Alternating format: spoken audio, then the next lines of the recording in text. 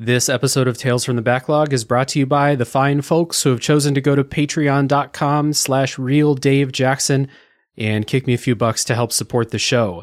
Those personal heroes of mine are Chris Nelson, the Top 3 Podcast Crew, Zolgeek, Eric Guess, Rick Firestone, Nick Ficori, Jill, Soccer, ZNA, Cupcake, Kyle, Christian S., Matt, aka Stormageddon, JD, Doug Leaf, Jason Emery, Rob Shack, and many more.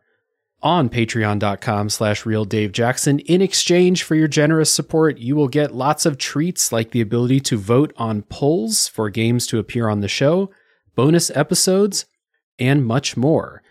I do want to shout out also that since this is the first episode of the month, that there is a new series on the Patreon called Tales from the Way Backlog, and that is covering retro games 30 years or older. July's game is Zelda 2, Adventure of Link. So if that sounds interesting to you, once again, that's patreon.com/realdavejackson. Any and all support is always appreciated. And with that being said, let us get on to Eco.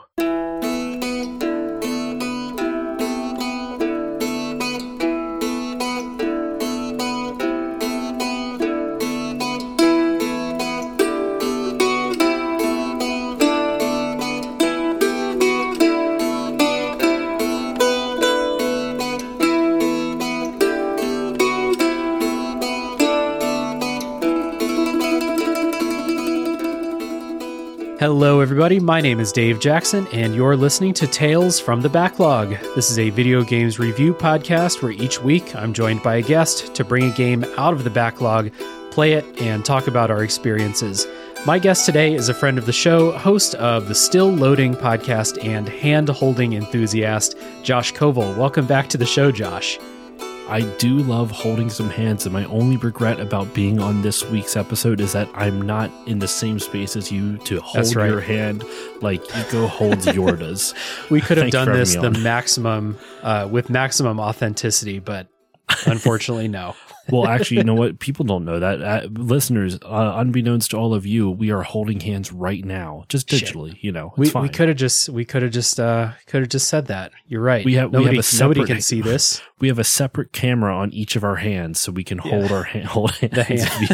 The hand cam. That sounds like some weird J-pop fan meeting bullshit. But anyway, today we're going to talk about Eco, as evidenced by all the hand-holding talk. But before we talk about Eco, we'll always give the guest a little time at the beginning of the episode to talk about the things that they make. And Josh, like I said, is the host of Still Loading, which is a really good gaming history and just kind of general gaming show. So Josh, I want to give you another chance, just like you did on the other episode we did. Explain Still Loading to everybody. Yeah, thanks, man. So Still Loading is a video game podcast that I kind of describe as a gaming grab bag podcast. I kind of cover a little bit of everything on the show. I cover things, I do retrospectives, much like how Dave does his show, but not nearly as in depth in terms of especially in length. Man, I'm amazed at how much you're able to like great content you're able to put out for each of your episodes. But I do retrospectives. I also do interviews with people from the industry. I also have more bizarre ideas like Still Loading Storytime, which was an episode from a few years ago where me and some friends did dramatic readings of old video game manuals. And I still get a kick out of that. I want to redo it at some point. And then other ideas like the Final Fantasy Fantasy Draft, which is what happens when you get mixed Final Fantasy and fantasy sports.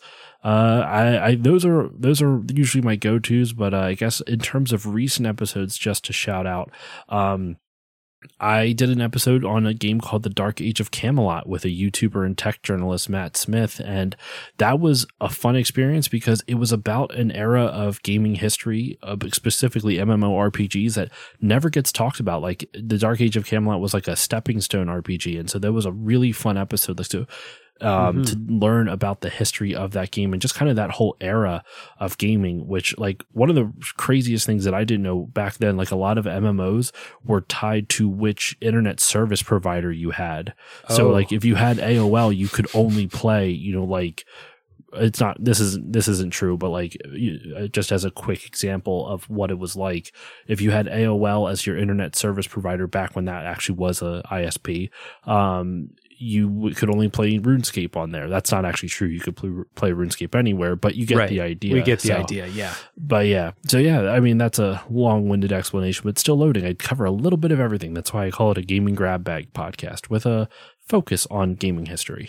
Right. Yeah. And some other stuff I want to shout out. In the winter, you did a full month of Final Fantasy episodes, the PS1 Final Fantasy games. And I was lucky enough to be on the Final Fantasy IX episode with you and Game Dave. And then you did a whole month of Mario episodes, which is a lot of fun to check out.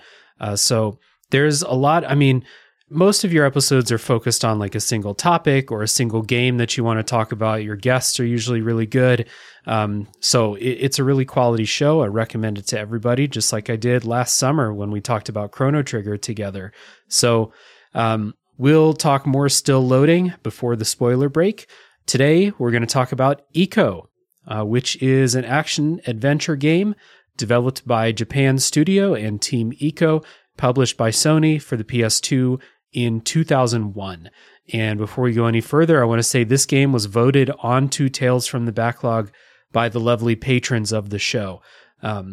Every month I have a poll for games to be featured on the show, and Ico came in second place like twice and then finally won a poll to get on the show. I was just looking for an excuse to play it. So thank you, patrons of the tube. I appreciate all of you. If people want to join up and have those voting rights, that's patreon.com/realdavejackson. Every patron has that right to vote on episodes. So the spoiler policy for Ico, this is the regular spoiler policy for the show, just like every episode. We're not going to spoil what happens in the story for quite a while. We're going to talk about the gameplay. We're going to talk a little bit about the story and kind of the flavor, some of the characters, the storytelling methods in Ico, but we're not going to tell you what happens until after the spoiler wall, which if you have not played Ico and you don't want to be spoiled, check down in the show notes. You'll find a timestamp for when you can tap out. So, elevator pitch. If someone's listening, you don't know what Ico is, or maybe you just heard the name and you're not sure, what to expect. I say this is a very influential game whose subtle inspirations are still felt in so many of the popular series today. Josh, how about you?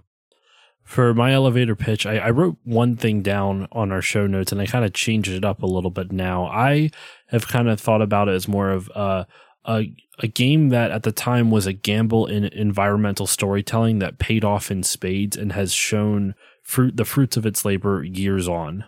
Mm-hmm. Yeah, that's a good pitch. This game took me about 6 hours to play. I played emulated on PC because I don't have a PS2. But yeah, 6 hours. It's not a super long game, even when playing with, even if you're playing without save states and stuff like I had. Josh, how did you play it and how long did it take you? I played the HD remake on my PS3 and I think I clocked in a little bit under 5 hours, like about 5 hours. Now, the only reason I beat it in 5 hours is because I had, this is actually kind of rectifying a gaming sin of mine this episode. I did an episode on Ico back in, I want to say 2000 for my Summer of PS2 series. That was PS2, as old as it makes us sound, turned 20 in 2020. So I did a whole summer of PS2 where every week was a different PlayStation 2 episode, and I wrapped it up with Ico and Shadow of the Colossus. So and when I did my Ico episode, I didn't have time to beat it for the show. I played a little bit of it, got a little far, but I never really got far enough into it to beat it. So for your show, Dave, I actually finished the game and I beat it all the way through 100%, which is why I say I'm correcting my own sin of my own show. Now I can finally say I've beaten Ico. And so the first little bit, like a lot of the puzzles in the first half of the game, I was able to breeze through because I remembered the solutions from when I was playing it beforehand. So I would say I actually got through like half of the game in like an hour and a half because I knew all the solutions already from that point. It was the second half that I had to take my time with. And there's only one segment, and we'll get to it when we get to the gameplay, that I had to, sometimes you ever like look up a strategy guide because you can't figure something out. And then after you look it up, you're like, shoot, I could have done this. I could have figured this out if I wasn't just so impatient. That happened once. And then the second time I looked something up, I was like, well, this is bullshit. I would not, based off everything the game has taught me so far, I should not have been able to figure this out. And I call bullshit on that. So other than that, I didn't have to look up too much. So the latter half of the game, I was able to breeze through, which is how I got to my 5-hour playtime. Okay. So getting into some like personal histories with Eco, you said you wanted to play it for your summer of PS2 on Still Loading, but was that the first time you ever wanted to play Eco? Did you want to play it back in the day? Did you play it at all back in the day? What made you want to play it at all? So I wanted to play Eco. Actually, it's the first when I did my summer PS2. It's the first time I played it. However, I had been wanting to play it for quite some time. So back in 2001, 2002. So this game came out in 2001. And I was a big PS2 gamer in that era. I had got PS2 for Christmas for my family, and my brothers and I played a shitload of PlayStation 2 games. And I remember the big advertising push that Sony had back then was Eco and Jak and Daxter: The Precursor Legacy. And they advertised them both at the same time. And I remember Eco being like really interesting looking. Now the game, the way they advertise it is nothing like the way it plays, but I just remember seeing, a boy with horns exploring this castle. And I was like 12. I'm like, what does that mean? Like, what is why does he have horns? Yeah. And, it just kind of captured my imagination, but I never really got around to playing it. And then, fast forward years later, I discovered Shadow of the Colossus, which is kind of like this spiritual successor to this game. In some ways, obviously the lead designer and director, Fumito Ueda, who made this game, did Shadow of the Colossus. Yeah. And there's some cool tie-ins, which if you're cool with it in the spoiler section, we could at least talk about, a little bit, in case, I don't know if you're worried about spoiling, did you cover Shadow of the Colossus on your show? I did. Yeah. Last year. All right, then, we're fine. We'll cover. It's very mild spoilers for Shadow, but, I played it then, and I didn't play it then, but I was always interested in it. And the last thing I'll say as like kind of my experience was just raging about how much of the short end of the stick that we got from the US cover art. Have you seen the differences between the Japanese cover art? Striking. Yeah. It's awful. It is it is criminal what they decide to do for the North American cover art versus when you look at like the European and Japanese versions, there's this beautiful like art design and like it heavily inspired by an Italian paper named Giorgio de Chirico, which I don't even know if I said his name correctly, so I apologize if I didn't, but it's a really awesome cover. And then we got this generic looking like mid 2000s action movie poster, but with a boy with horns and a stick on the front of it. It just, really depressing. That cover art is a disaster. I agree. It's like, I'm not usually someone who's like bothered by cover art, but those two side by side, I'm like, yeah, what are you thinking? The Japanese cover art it's beautiful. And the one that we got is like, I don't know why. Whose idea was that? Probably another one of those, like the Americans can't handle this one, but I grew up without a PS2, so I had never heard of Eco until fairly recently. Just kind of like if you start paying attention to games, you start hearing the names of games, and this one kind of came up every now and then. But like when I was growing up, even my friends who had PS2s never talked about this. It was always Shadow of the Colossus. That's the one that people talk about. So I played Shadow of the Colossus for the first time in 2019, something like that. I played the PS4 remake for the first time. And as soon as I finished that game, I was like, oh, this company, they made 2 other games. I have to play them sometime because I love Shadow of the Colossus. It's one of my favorite games. So it was either like play Eco first or play The Last Guardian first. And when I'm tasked with those, I usually want to go back in time first and then go forward in time instead of the opposite. So Eco, that's the first one up. And you and I actually were originally, like last year we did the Chrono Trigger episode together. We were originally going to do Eco together. And then I got busy playing Chrono Trigger for my Pixel Project Radio guest spot. And I was like, hey, do you want to do Chrono Trigger instead? Like, and so that worked out well. That episode was awesome. But here we are talking about Eco. Mm-hmm.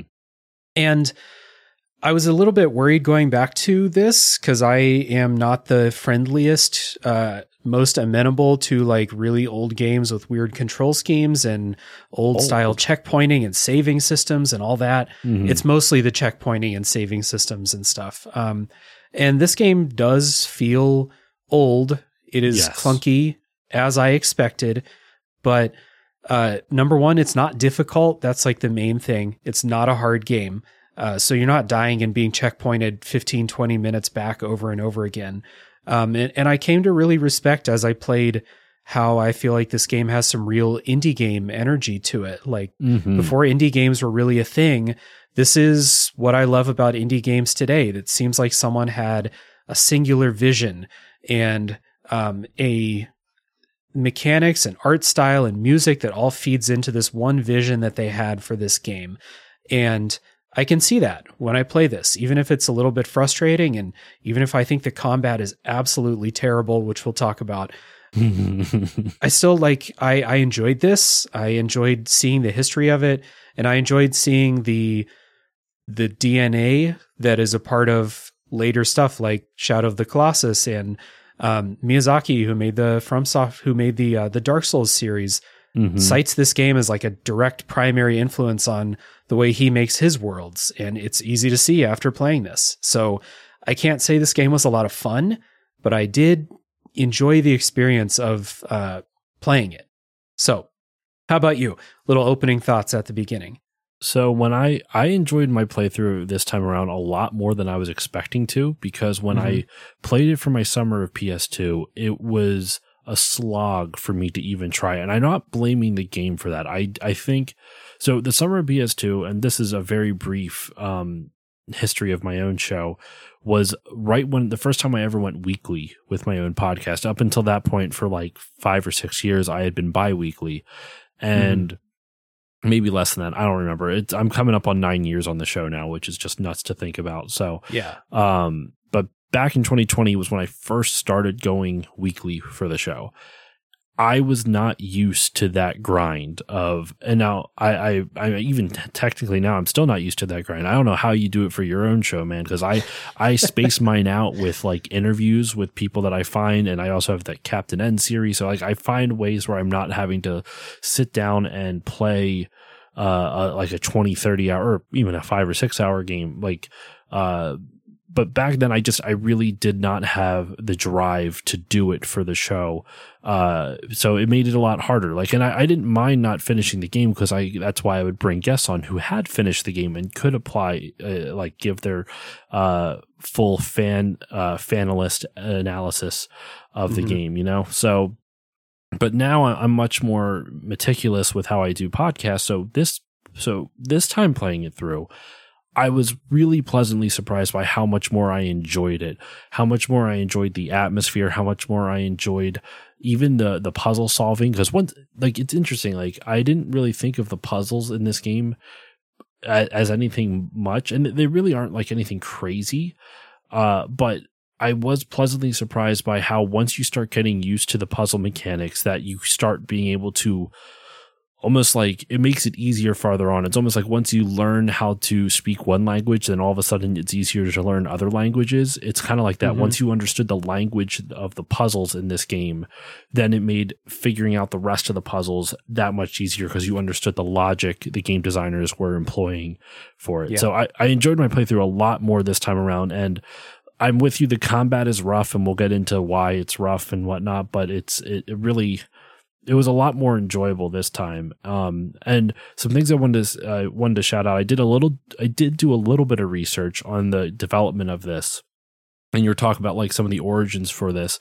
This game was originally conceived as like a 3-minute short film made by Fumito Ueda. Like it was all CG, and like kind of a lot of the core ideas, not game design concepts, but like kind of the world building, almost as like it's you know, Oh my gosh, why am I blanking on it? Like a proof of concept or something? Proof of concept, and also the artwork that you see in like art books. Why am I blanking on the term that they use for it? You know what I'm talking about, concept right? art. Yeah. Thank you. I could not think of even though I said the word concept earlier. Yes, the concept art.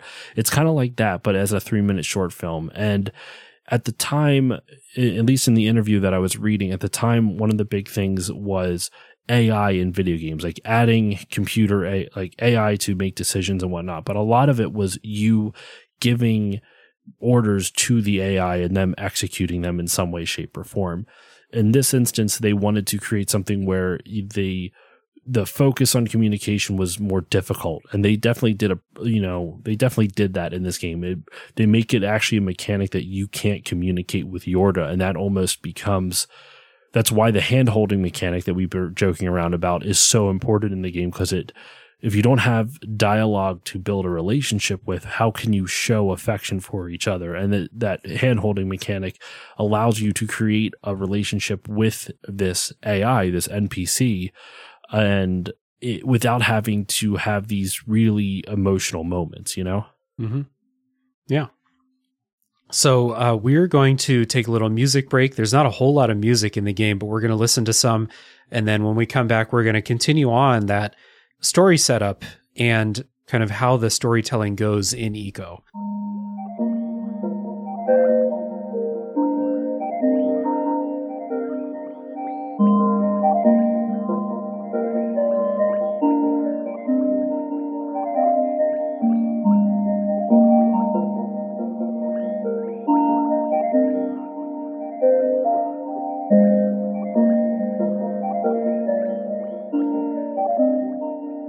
So in Eco, you play as Eco. Eco is a young boy who has 2 horns growing out of his head.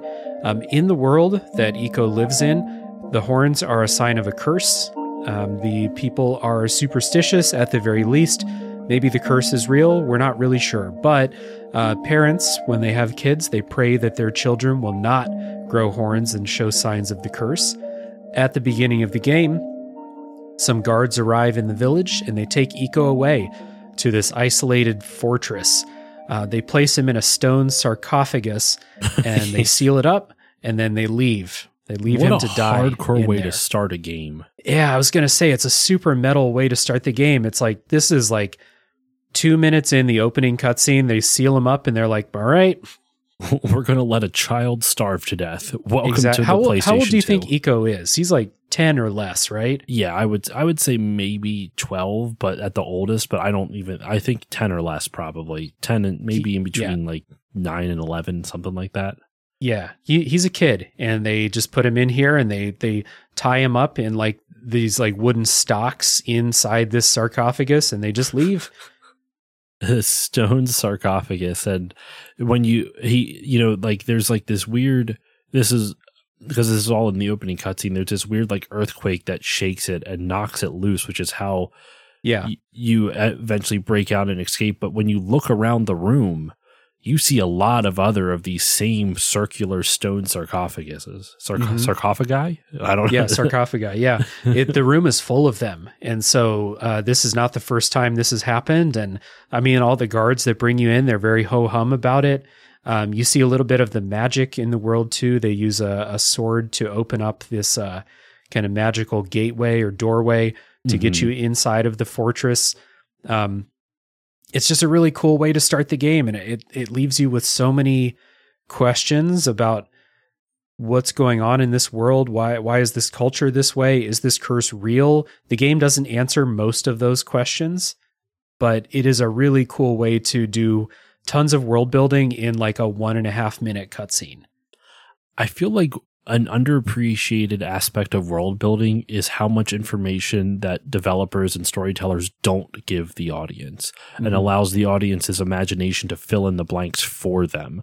Because now you're left wondering like, okay, what's like, now I'm picturing what the village might look like based off of the visuals that I see for the men bringing Eco to the prison, what Eco looks like in the first place, the architecture of the prison itself, like what village must they they come from, and how does it look? What does it look like? And what's the world like that he comes from, where this is just something that's normal? And all of that is like interesting world building, like you said, without them having to even say anything about it. It's just kind of you're creating the world in your head without them having to do a thing. Yeah, so the whole game basically takes place inside of this fortress. So all of these ideas that you might have about the outside world and kind of half of your ideas about what happens in the fortress, like you said, that is all going to be in your head. It's not told to you. And we're going to put a pin in that because that's one of the main ways that this story is told. But we'll finish the setup real fast. So the sarcophagus falls down off of this ledge and breaks open so Iko can escape. You climb up this staircase and you find this young woman inside of a cage. Her name is Yorda, and yada, yada, yada. You free Yorda from the cage and the escape is on. So what you're doing in the game is you're trying to get out of this fortress with Yorda. So that's what's going on in the story. And that's where I'm going to stop with what happens in the story. But going back to what you said earlier, Fumito Ueda, the creator of the game, stated that this minimalist, subtractive design was like the main thing that they designed this with that in mind. And that goes to the storytelling, like not a lot is directly told to you. And it also goes with the visuals as well. We'll talk about those in a second, but it's really like not a game where there's going to be a bunch of cutscenes where people talk to each other. There's a couple. There's like 3 in the whole game, maybe. Yeah. A lot of it is stuff that you're inferring from tones of voice because they speak different languages. They speak a different language from us, and they speak different languages from each other. So there's like multiple language barriers going on. Animations also will give you some characterization and some like, oh, that's how they feel right now. Because even if they say something, you can't understand it. So it's all very, very sparsely told. If you play through the game once and you go to New Game Plus, they will actually have subtitles for some of the languages that are currently like it's like a runic language. Because they'll speak in something and it's written in subtitles in a language you can't read even. So you're left to infer a lot of it. So if you play New Game Plus, they do have, apparently from my understanding, you can read a translation of it.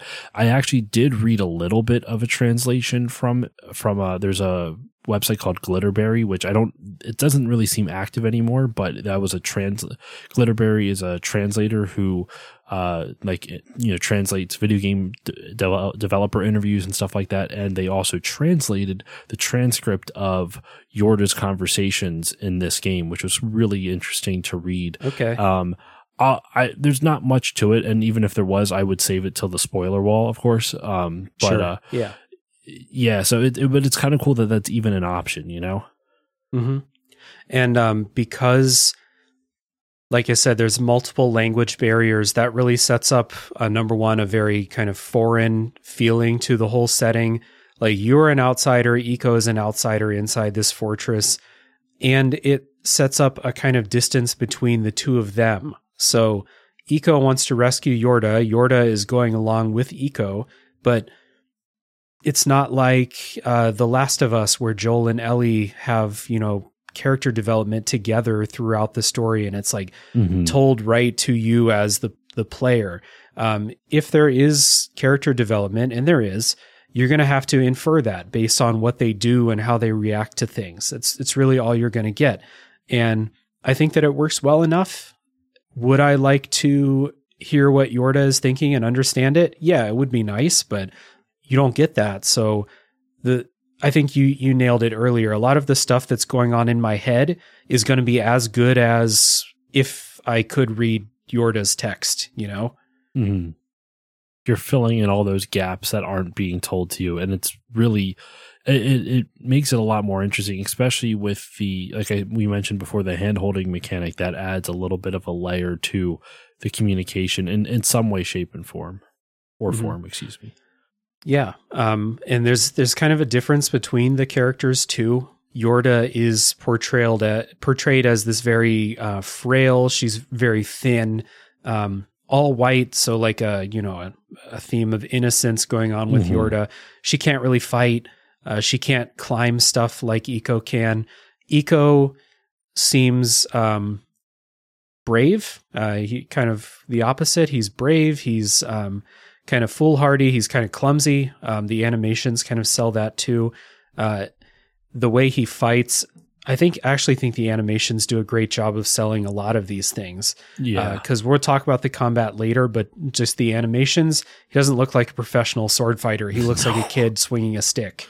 So it does characterize them enough just with the stuff they do give you, you know?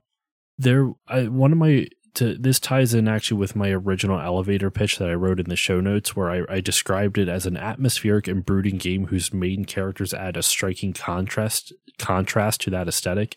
And what I meant by that, it was very word soupy, but what I meant was that like the world around you is very kind of dark and dour and a little sad and just very ominous. And Eiko and Yorda are not. And Yorda literally is not, because she's like dresses in white. She's a bright spot on the screen, literally. But Eiko, in his personality, is also not. He's very kind of carefree, despite the fact that he was left to starve to death inside of a stone sarcophagus. And the fact that he very much is willing to, like, he genuinely cares for Yorda because he just wants his friend to escape with him, you know? And there's moments that illustrate this later, which I don't know if they're quite spoilery or not, so I will save it just to be on the safe side. But there are moments that it shows it in like cutscenes and whatnot. But specifically when he first rescues Yorda in the beginning of the game, he tries to find a way, because he doesn't want to see her imprisoned either, because she is like him and it doesn't seem fair to him. So he feels kinship with her immediately and wants to rescue her. So I like the way the characters are presented, because it communicates to the player both in the way they interact, their relationship, but also in the way that the game presents them. It kind of shows what type of character they are, and almost even in the weird voice acting, I shouldn't say weird, but the voice acting that's used for Eiko, he doesn't speak English, or, I mean, I don't even think he speaks Japanese in the game. I don't believe. No, it's a totally different language again. And he doesn't, and even with that, he doesn't really talk at all other than that anyway. It's kind of, if you've played Shadow of the Colossus, like Wander doesn't speak full sentences. He just yells for his horse every now and then. So it's kind of the same way with Eiko. He yells for, like, hey, Yorda, come over here. Like, you have a call to call Yorda to come over, and he'll like exclaim in surprise sometimes. And then there's a couple cutscenes where maybe he actually does say something, but again, you can't understand it anyway. So, but like the tone in the way he speaks, like the "Papa" or whatever he's saying, is very almost optimistic and happy. Yeah. Childlike, come here, for sure. We're playing. It's very playful in that aspect, which is why I was saying, like, they are such a striking contrast to the world around them, which is so dour and dark and ominous, and they're just this kind of bright spot, which makes it interesting to play through. Yeah. So let's talk a little bit about how this game looks, because this is part of the storytelling. In a game like this, where you don't have direct story cutscenes very often, you don't have characters talking to each other and understanding each other very often, you would lean on atmospheric storytelling and the way the setting is designed and things like that. So again, the creators of the game stated that they wanted this minimalist subtractive design to remove elements from the world that interfere or distract from their core idea. And so there's a couple just key things to point out. There's no HUD in this game at all. There's no health bar. There's no map. There's nothing. It is just the character moving through the environment. There's no tutorial as far as I remember. It's a PS2 game, so you would have had a manual. But they also don't put up button prompts that teach you how to pull a lever or something like that. You just press buttons until you figure it out or read the manual. The castle, or like the fortress, I'm going to use both, is free of clutter and stuff. This kind of serves the minimalist design by just putting the stuff in there that you need to focus on and not putting other stuff in there. But also, you kind of get the feeling that this place is not inhabited. This is it feels like an abandoned place, or a place that is wrong in some way. And so I think that having this be a largely empty place fits both of those. Of course, the PS2 couldn't handle a bunch of clutter everywhere like a PS5 game could, but it's still, I think that's what they would have done anyway. Even if they remade Eco today for the PS5, I think it would still be empty in there, because they don't want you to focus on a bunch of shit all over the place. I think, as with any well-designed game, they use the limitations of their console to their advantage. Yeah. And since they couldn't render the castle in as much detail as you might have seen in other games, or they could have, but like you said, they purposely detracted or took away so that way it would reinforce the aesthetic they were going for. And I think it's really smart that the way they use it. It's kind of similar to, like, in the original Silent Hill, one of the reasons the town is covered in fog, it's because literally the PS1 could not render a full town. So they're like, well, let's just make the whole town covered in fog. And that's how we'll get around that. Even in Resident Evil, the loading screen was the door opening animation, which became an element of that whole series. It became a thing in every fucking video game. Yeah, right. And it's funny, I've never played either of those games because I hate horror games. I'm a little scaredy boy. But but it's something, obviously, if you like get into like game history and whatnot, that's one of the things that comes up. And I think, to tie it back to Eco, they pull that off with this very, very well. And I love the aesthetic of the castle, because if you look at the textures chosen for the walls, they're so boring. Like, if you really think about it, they are boring textures. But when you look at them all together and how they appear on the screen and how you kind of explore the levels like that, it would have been so easy for you to get lost in that castle, because the textures are very repetitive. The patterns on them repeat very, very much.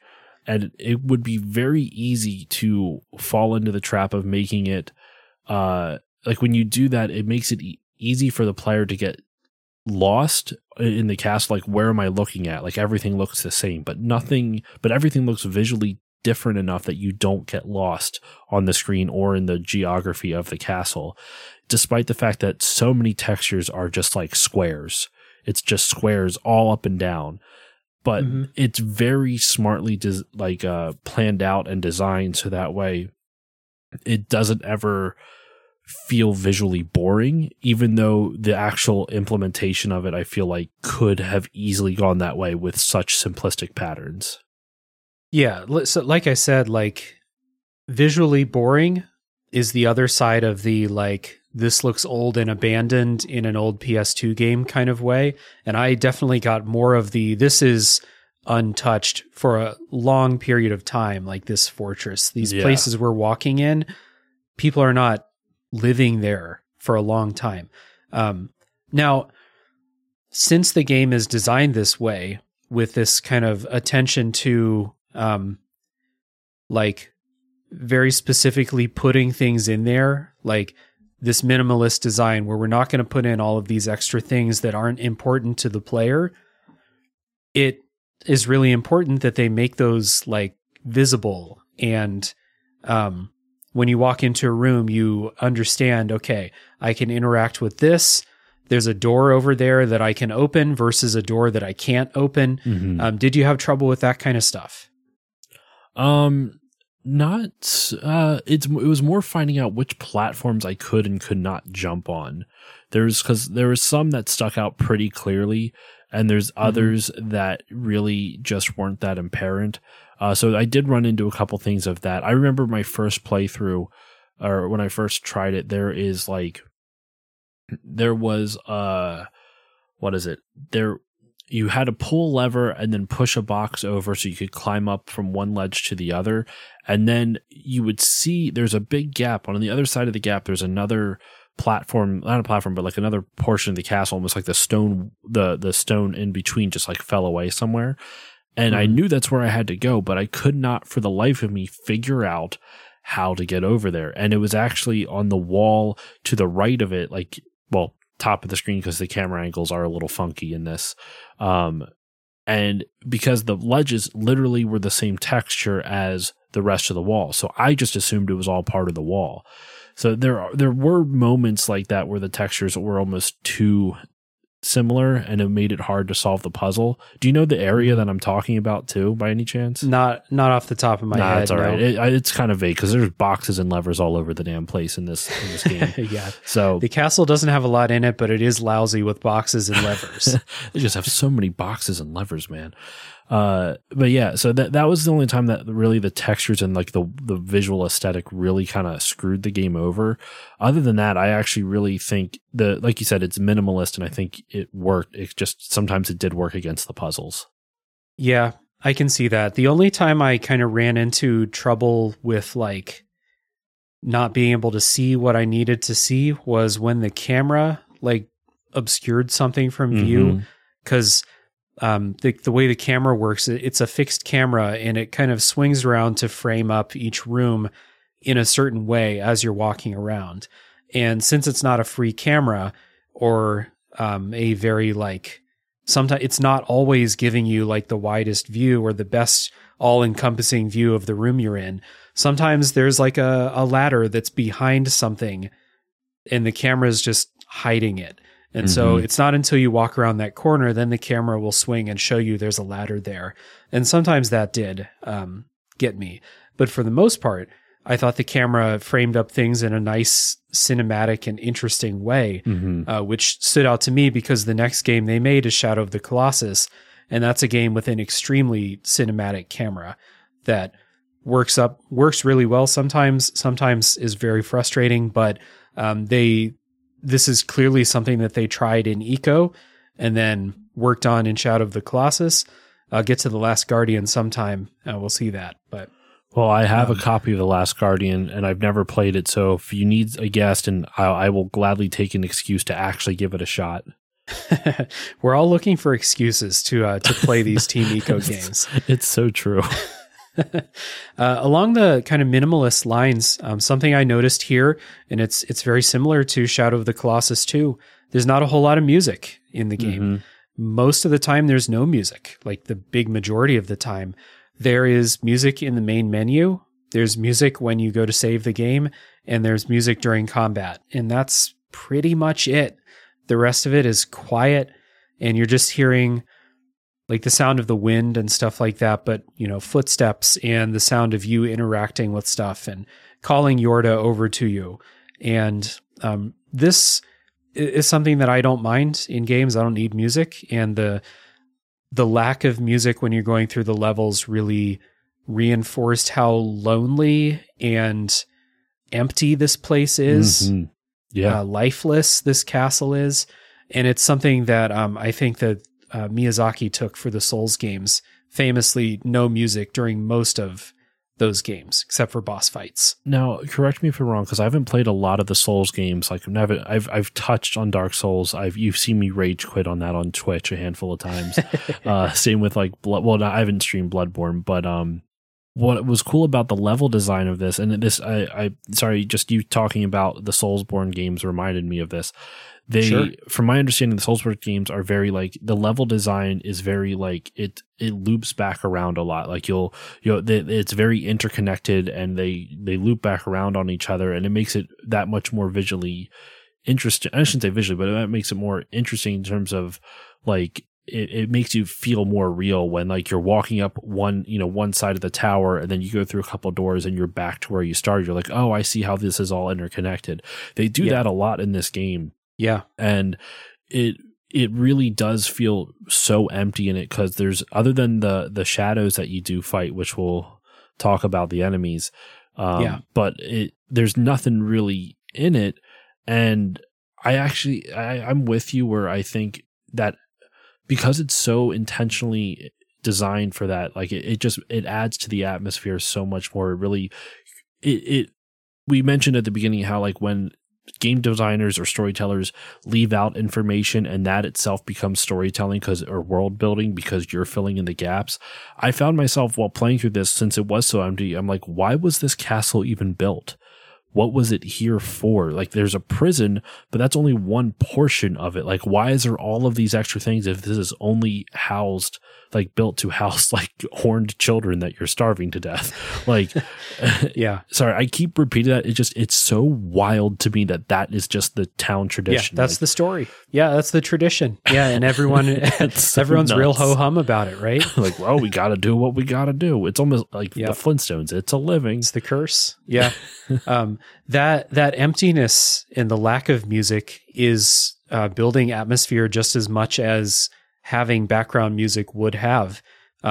It's communicating to me, at least, again, how empty and how like it feels like one of those places that time passed by centuries ago. And the lack of music, the lack of stuff in there, it all sells this kind of lonely and empty and oppressive atmosphere of the castle. Very much so. I think because you can look around sort of with the camera with it as well, where like you'll be like, I found myself a lot of times I would be like on a big bridge or something like that, or one of the bridges that leads to like either the eastern or western sides of the castle. And you would try to pan out around it. The camera, I didn't mind it so much because it did a good job at tracking eco, but it was a little frustrating at times where you would, especially when in combat, where you would try to look around the room you were in, and it was just very hard to see it because it was dependent on how stable your thumb is in terms of where you're moving the camera. And I don't have a stable thumb. Got gamer thumb. I don't know what kind of thumb I have. I'm very twitchy in general. Like, I can't ever keep my hands straight or steady. That's the word I'm looking for. So it was always very hard for me to explore around the room, but you would explore around it and just see like all these different like areas that you might not have been able to see normally just by exploring, just by the normal camera movement. So you can see like different like corners and different like devices, and you start wondering like, well, what was this device here for? Like sometimes there's like torture devices that you see, which is always weird. Or like you get a little bit farther on, you see like this windmill with this water wheel going on, and that's really fun to kind of explore around in that area. It just, especially visually, that windmill spot is I think one of my favorite spots in the whole game. Yeah, it's pretty striking because it's a big contrast with what's going on inside the castle, aka not much. So when you come across that, it stands out. I'm glad you mentioned the bridges, because the other thing I want to talk about the design of the castle is how fucking big it is. Yeah. It's giant. It has an impossible scale, and it's something I pointed out in Shadow of the Colossus too, where at the beginning of Shadow of the Colossus, you ride across the longest bridge you could ever imagine. And this game has that kind of scale too. Like you were wondering like, why is this place built? This would house like tens of thousands of people. It's so goddamn big. And so when you get those shots where you're outside, or when you're walking on a bridge from one tower to another tower or something, you see how big this castle is, and it's amazing. And it really plays into that. Like it accentuates that kind of empty atmosphere that I talked about earlier when you know how big this place is. And like, there's a couple spots when you're exploring through it where some of the puzzles involve like moving these giant light reflector, like satellite type of things. And those big holes that like you need to open for the light to get through are huge. They're gigantic. And the sense of scale is impressive. I really think Ueda has something with bridges, because it appears in both Eco and Shadow of the Colossus, these giant cinematic looking bridges, which I'm not against. I think there's actually, I don't know, maybe this is just like a weird thing for just to me, but I always found bridges, like depending on how they're used in media, to be a little whimsical, you know, like it's kind of like, where do they take you? Where do you come from? Where are they taking you to? What's underneath them? And there's a lot of stuff in like folklore stuff like that, like the troll under the bridge and that kind of thing. Like I don't know. I always find, I find that his use of them really striking, because they're just so, the way he paints them into the game with his 3D art, or with the 3D art of the game, is always very visually striking, both in Eco and the Shadow of the Colossus. Yeah. And I would assume that The Last Guardian is also working on a kind of scale like this. Yeah. There's got to be. The guy loves a giant bridge. And hey, I do too. I can't blame him. The last thing about the kind of visuals and presentation that I want to shout out is that this game is kind of famous for being all like hand done animation with 3D models, no motion capture or anything like that. I don't know any more about animation than what I've already talked about. But what I can say is that I play a lot of video games that have motion capture animation. And when you look at these side by side, even other PS2 games, this does have kind of like a real homemade quality to it. Like Ico moves kind of weird and he scrambles in a really cool way when he's trying to climb stuff. I talked about him swinging his sword around earlier, or like a stick. The way that Yorda moves, the way they hold hands, which was apparently a technological innovation at the time. I believe it. I mean, sorry, I cut you off. Go ahead. No, go ahead. I was just going to say, you can see it in the gameplay where like when you hit the button to like, hey, hold my hand, Yorda. Sometimes her arm like bends in disproportionate ways where it looks like she just dislocates her shoulder to like here, I'm holding your hand now, and her arm juts out from the back of her. And I was streaming a little bit of Ico, and I love the animation of like when you pull Yorda along, especially if you're running. It almost is very much like, get over here, come on. Like it sounds. Yeah, it's like she's struggling to keep up with how fast you're running. Yeah. It seems like a parent pulling their child along, like get over here, come on. It's borderline a little aggressive, but I understand it's more of like, it's not necessarily Ico being aggressive. It's just how the animation gets portrayed. It almost is like a very excited childhood type of thing. You know, excited kid is like running, come on, I got to show you this thing. And it very much feels like that, the animation, but it still is kind of goofy to see because she's really getting pulled along. Yeah.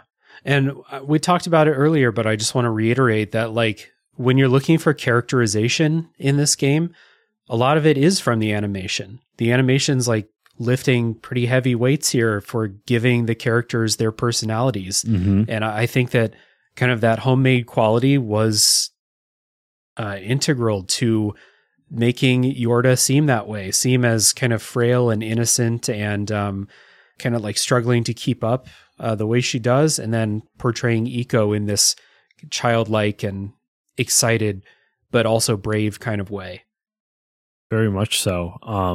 And to tie back to what you're saying about the animations, I still just can't get over the animation for the combat swing. Like it is, he is just like full bore, like full on swinging, like looking like he's going to pop a shoulder out at any second, because there's just so much, like he's putting so much of his body into that swing. He's also like, he's such a small kid too. So it's no wonder like that thing probably weighs like a third of his weight anyway.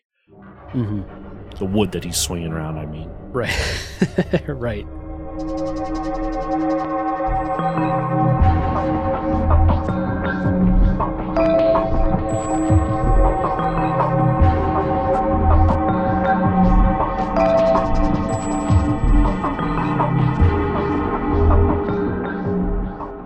So, Ico is a third-person platformer with a lot of climbing and a lot of puzzle solving and some combat thrown in here and there. And I don't have a whole lot to say about the platforming. It's a very early version of this, like climbing on ledges, jumping from ledge to ledge that you can climb. Maybe doing like, you lean back from the ledge you're climbing on and do a wall jump and land on it, or grab a chain in the air, stuff like that. It was all pretty good. I didn't find that very frustrating. I don't know how you felt about it. There's only two moments I found very frustrating in the game. And one, there's a moment in the game where you basically turn this lever on and there's like this stone block that juts up into the sky, like juts up, and you have to time your jump in order to let it propel you up to a ledge that you can then hang on to. I had an issue with that because I was like, okay, I was trying to time the jump and I couldn't do it. I couldn't figure out the timing. I'm like, all right, I don't understand. Am I not supposed to do this? I'm like, is there another lever somewhere else that I can pull? Excuse me. So that way maybe it'll jump me up. It'll like increase the height of the stone even higher, and then I can jump on it. I can jump a little bit higher with it.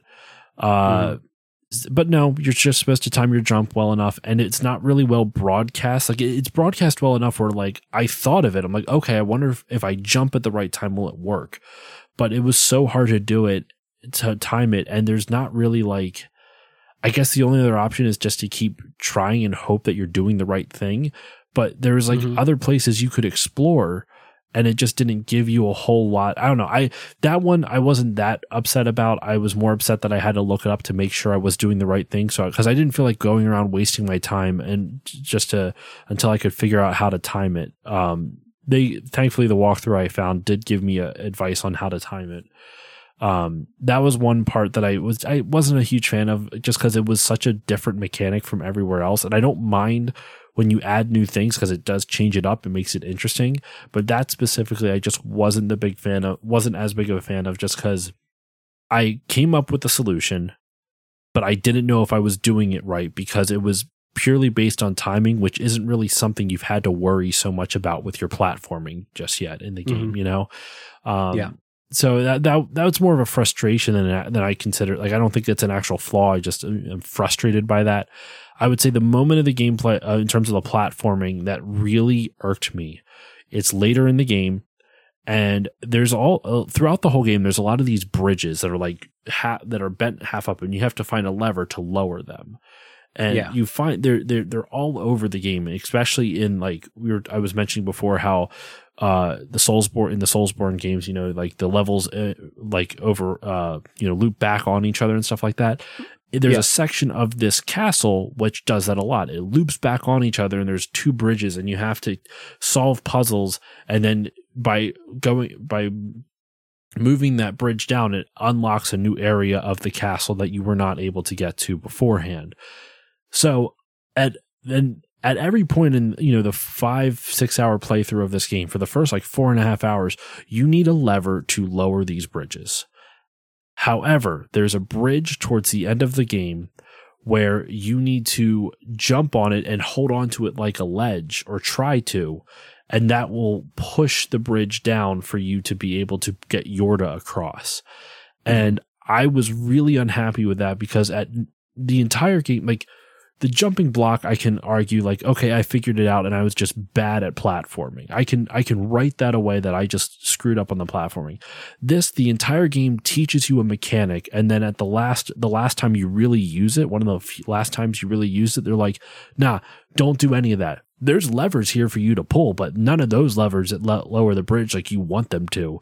You have to platform your way up on top of this thing and then jump on top of it and knock it over. Something that I genuinely don't believe a kid who weighs probably 40 pounds soaking wet could do. But they decide that they want you to do that.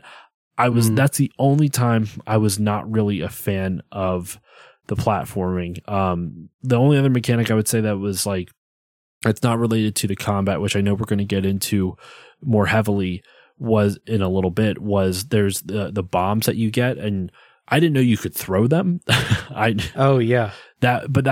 feel like that was probably in the manual or something like that. It was. I remember reading that in the manual. Yeah. They made a big point to say, like, make sure you're standing perfectly still, otherwise you'll throw the bomb. So I was like, oh, okay. Noted. So there we go. So it is indicated in the manual. So that one, my criticism is gone, because once again, we're playing a game from the era where manuals actually meant something. And I feel like that's especially when you play older games, you forget that you were supposed to read the manual a lot of times, because it would tell you how to play the game. Instead, now, like, games teach you through gameplay, versus back then it was like all taught through manuals. But in terms of platforming, those are my two biggest things: the jumping block, and then that knocking down the bridge, like one of the last bridges of the game, which I thought was poorly executed. Yeah, not a very high like ratio of really frustrating platforming things. There's a couple times where you have to do some timing based platforming, and it's a little bit janky. I felt like it was a little bit like, am I actually going to grab the ledge, even though I feel like I should? 50-50. And if you fall down, it's a little bit frustrating because it takes a long time to climb back up to where you were. Stuff like that. every now and then, but most of the time it was fine. So you're doing a lot of platforming, but every now and then as you're going through kind of doing some puzzles, these shades will come out and they will try to capture Yorda, and they'll try to drag her into these dark portals. And this is kind of the escort part of Eco.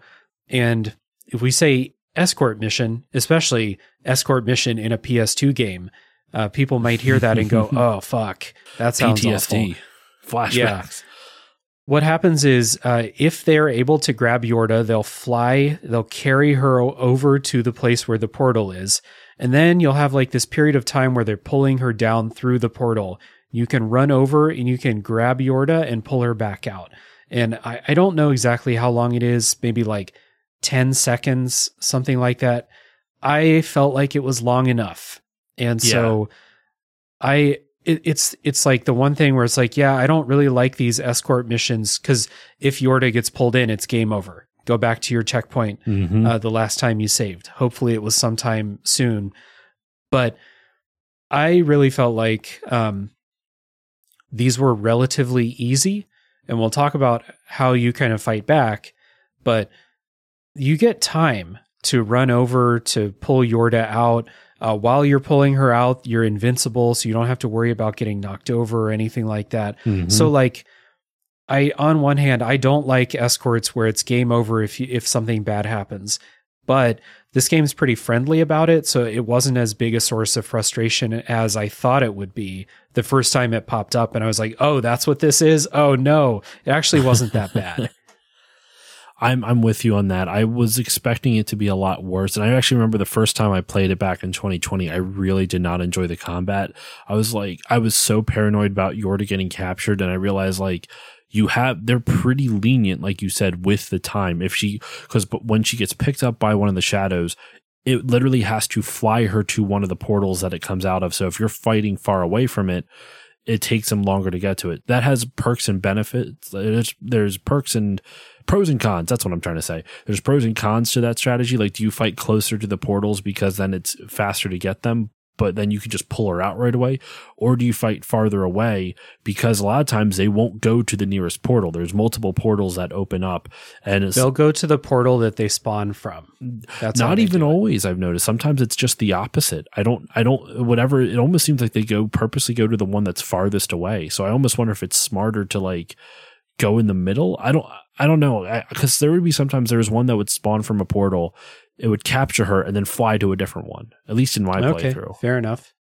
Now, the thing about this is you can fight the shades, and you have to. It's how you get through these sections most of the time. Sometimes if there's an open door, you can just run through the door and you don't have to fight them. I forgot about that. And like, when I figured that out, I'm like, are you shitting me? I could have just been doing this. If I just pulled Yorda up to the door, it would have just eliminated them the whole way. Yeah, but it's not even the majority of these encounters. Most of them you do have to kill all the shades to close up the portals. And when I talked about the combat earlier, this is what I mean. This is terrible. It's awful. You have just a back and forth swing move that you do. The hitboxing seems real weird. The thing that really sucks is like for most of the game, you just have a wooden stick, and it takes forever to kill one of these shades with a wooden stick. And like you knock them down, and then it takes time to get back up. If you time your swing right, you can hit them again while they're in mid animation of getting back up. But if you don't, then you have to wait for them to get back up. It's a pain. And the thing that makes it even worse is like the shades don't really attack you very often, but they will sometimes. And if they hit you, you don't have hit points. You can't die, but they will knock you down, and then they'll grab Yorda and fly away. And it takes a long time to get back up. And so the times that I did get game overs, it was because I got knocked down.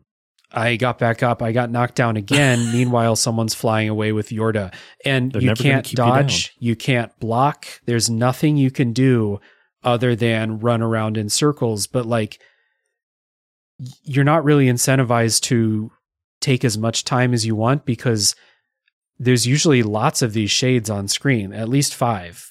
most of these encounters. Yep. So if you're running around avoiding damage from 2 of them, the other 3 are going to get Yorda. So you have to get these done as soon as you can.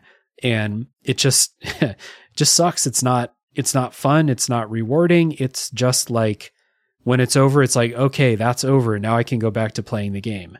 It becomes more tedious than challenging. And that's where the issue I feel like lies, where once you understand the mechanics, it's just, I think if it didn't take so many hits, this would be like, well, the combat's not perfect, but it's not awful. That's kind of like where it would change to, it's like the combat's not great, but at least it doesn't last long. Versus the way it is actually in the game is that the combat's not perfect and it takes for fucking ever to knock down any enemy and take them out. Yeah. You will knock down a single enemy like 4 times before they finally die. And some of the enemies fly and they purposely dodge backwards. So you have to time your attacks a little bit with them, which is more annoying because they will, I don't know if it's an AI strategy to do this, but it can lure you away from Yorda, which then makes her vulnerable to shadows that are coming to attack her. It is very frustrating and it is very slow paced. And it really for as fun as the puzzles are, the combat just it's I respect a game that tries to have a juxtaposition between the two to change up the speed of the pace of the game, slow paced puzzles, fast paced combat. But what this actually does is slow paced puzzles, slower paced combat, and it just kind of slows the game down even more. So you don't really have a good juxtaposition. Like puzzles should never be the fastest part of a game when you have combat. I'm sorry, unless your combat is tactical, like a tactical RPG where that's no longer, it's slow in terms of menu, choosing the right options on the menu, but in actuality, you're planning out strategy. There's a lot more to it than just this kid who wildly swings a wooden stick around. So it just, I don't know, in this type of game, you're right. It really doesn't work. I didn't hate it as much as you, but I can't really go to bat for it. No pun intended. I can't really argue in defense of the combat of this game. I didn't hate it as much, but it's definitely a flaw. Yeah. The defense would be that Eco is like we said earlier, he's like a 10-year-old and all he has to defend himself and Yorda is a wooden stick. So should he be an expert fighter? Should he be able to fight these shadows off in a super efficient way? Probably not. But in practice, as a video game, it's some of the worst combat I've ever experienced in a 3D game, and that's saying something. So these, whenever because the music cue comes in when a portal starts to open, and sometimes you don't it's not introduced with a cutscene. Sometimes you'll just be walking through a room and you'll hear the whoa, and you're like, ah, fuck. Yep. All right. Well, here goes a couple minutes of just smash that square button trying to swing that stick. And then you're trying to find the portals where they're coming from. So that way, if Yorda does get captured, you know where to look for, where are the guys flying to? And that's where the camera that I mentioned before kind of works against you a little bit because you're trying to search around, but the camera can only turn so far in any given direction. It's almost like the camera is stuck on a tripod and you can swivel the camera around, but the tripod's not going to move until you move type of thing. And you can only turn it so far. So it becomes a little chaotic, especially in some of the, puzzle areas where there's multiple levels, sometimes you have to climb up a ladder to get to the one portal and the other portal is down the ladder. So then you're just trying to I usually would try to fight at the top because if I had to jump down, then at least I could literally jump down. Because otherwise, if you're climbing a ladder slow, Yorda is slow as shit on a ladder and you're slow as shit on a ladder. So if she's getting dragged up to the top of somewhere and you have to climb up a ladder to get her, God help you, because you have to really hope that no other enemy is going to knock you off the ladder before you get up, which usually doesn't happen, or knock you off when you get to the top of the ladder, or just knock you onto the ground in general. Because if you do, then you're pretty much done for. Yep. It's just I get that he's a little boy trying to defend this woman with a stick against these shades. I get it. he's probably not going to be super effective with it, but it's just in practice. This is where the game felt the oldest to me, was the combat, for sure. 100%. So other than that, this kind of escort stuff, the other half of the escort mission is it plays into the puzzles too, because Yorda doesn't have the same abilities that you do. She can't climb ledges. She can't leap across long gaps on her own. So a lot of the puzzles are trying to open up doorways or create a new path somewhere, but a lot of it is also you can climb up a chain, like hundreds of feet of chain up to a ledge, but Yorda can't. So how do you get Yorda up to this ledge? And that's how a lot of these puzzles go. The way the puzzles play is very Legend of Zelda to me. A lot of block pushing, throwing bombs to blow up debris, a lot of lighting torches, swinging on chains, trying to drop ladders down, stuff like that. So a lot of the time you'll be able to climb up somewhere and there's like a hole in the roof. And now you need to figure out a way to push something down there that Yorda can climb up on, and then you can reach down and pull her through the hole in the roof. That's how a lot of the puzzles go. I thought that these were pretty fun most of the time. Sometimes I needed to check a guide because that's just the way I am. If I sit in a room for a couple of minutes, I'm like, I don't know what to do. I'm not going to just sit in there and not know what to do anymore. I'm going to check a guide. So I did have to do that from time to time, but I did enjoy the puzzles for the most part. I'm with you on that too. I did enjoy the puzzles. I also like that Yorda is essentially the key. Like instead, how in Zelda, you get keys to unlock different doors. Well, Yorda is your key to progress through the game. Like you can't just like solve a puzzle and leave her behind. Even if that's one thing we didn't bring up. If you leave a room, I think it's like either more than 2 rooms or like you're away from a room for like a minute or two, then she can get captured by the shadows when you're not there. Right. And that sucks. Yeah. And playing through the game, there's only really one moment, I believe, where you have to leave her. Like you absolutely have to leave her to solve a puzzle. But other than that, you really don't run into it too much. So you pretty much it basically ends up being, how patient are you as a player? Are you willing to bring Yorda everywhere, which does make movement a lot slower, but then you don't have to run the risk of the shadows getting her? Or do you want to leave and try to scope out a room beforehand so you don't have to wait for her and then come back once you figured stuff out, which you have to rush through because you have a limited amount of time to do so. I just kind of took her everywhere because I'd rather not deal with that anxiety of wondering if she's going to get captured or not. They do give you a sound cue, so you're aware of it and you know to rush back. But even then, you have to remember which room you're in. Hopefully, you're not too far away, and hopefully, you can find which portal they're taking her from. It happened to me one time where I died because of that. I went too far away without her. She got sucked down before I could reach to there, and when she does, you get turned into stone. Which is a pretty wow, okay. They do explain a little bit more as to why in the story section, not a lot really, but, or in the spoiler section, I should say. But, I like that she's the key for you. You can't just leave her, not only because even if they didn't have the shadows take her, you need to bring her along because she's the only one that can open the doors with her magic power. Which was kind of cool. It created this symbiotic relationship but not in like a negative way. It very much felt like they want to be with each other, and because they're friends, like they're the only people that they've been able to see, and they absolutely need each other. Eco can run around and jump and do all this other stuff, but Yorda has magic abilities such as opening the door. She can't use her magic anywhere else throughout the game, but I don't know. I found that interesting that she is your key, and like all of these puzzles and gameplay reinforces the narrative that we talked about earlier in the episode of this relationship between the two characters. So I think it's really well designed from that aspect. Yeah. A little pro tip for people if you're thinking about playing. If there is one of those doors that you need Yorda to unlock and shadows are attacking, unlocking the door will kill all the shadows instantly. So try that. That helps. Very much so.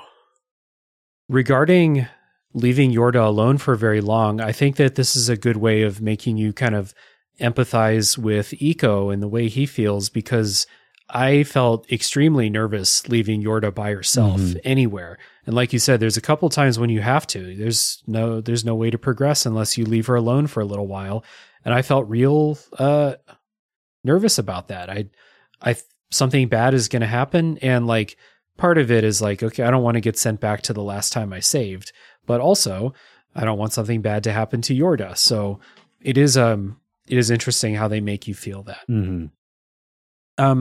Let's get into some final thoughts here, recommendations before getting into the spoiler section. So I will kick it to you, Josh.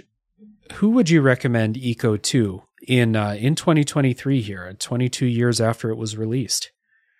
I actually would recommend this to people who like the Soulsborne games, not because of the difficulty thing. It's the Soulsborne, obviously, those games, the FromSoft games, they're known for their difficulty, and that's part of the appeal of them. This isn't that, but in terms of storytelling, it's very reminiscent of what Soulsborne games does. I actually prefer this a little bit more because one of the things that I don't like, I like games that are able to use the game's environment to tell a story. But what always gets me about Soulsborne, and maybe I haven't played enough of Dark Souls, is that I can't figure out what the story is at all from the gameplay. I know you have to read like items, right? You read item descriptions, and a lot of the backstory is told through that, right? Yeah, through the items. It's a little bit different from Eco, because Eco just tells you the story of the two characters as much as they're going to tell you. Whereas like the Souls games, they don't have story cutscenes like this involving your character. So see, and that's where like I get frustrated, because I don't want to have to. I don't mind games where that you have to work to read the story, but where a game makes you tediously sift through every random item that drops to figure out what the story of the game is really is not my cup of tea. So that I think it's one of the reasons I could never get into those types of storytelling, that type of storytelling games. With that said, what this game does is almost like it's not, there's some overt stuff, like we said, with the the opening cutscene and everything like that. But the way it ends up telling the story is, like we said, like how many people have been sacrificed, because you see a whole bunch of rows of these coffins. You can just look at the world around you and kind of piece together this world and build this world without having to do a whole lot, but at the same time not you can't, like you could miss it if you just played through the game, but at the same time, like there's enough contextual things within the world itself to build a really fun, I shouldn't say fun, but at least interesting narrative around it. I recommend it to Soulsborne people, not because of the difficulty, but because the storytelling, it like you said before, Kojima was heavily inspired. Not Kojima, I'm sorry. Miyazaki was heavily inspired by Kojima was too. Yeah. There we go. Was heavily inspired by the atmosphere and storytelling in this game. I also think that this is a really early example of like games as high art, because that's always been an age-old debate now. Like I know, Dave, you and I are very much of the opinion like, no, video games are art.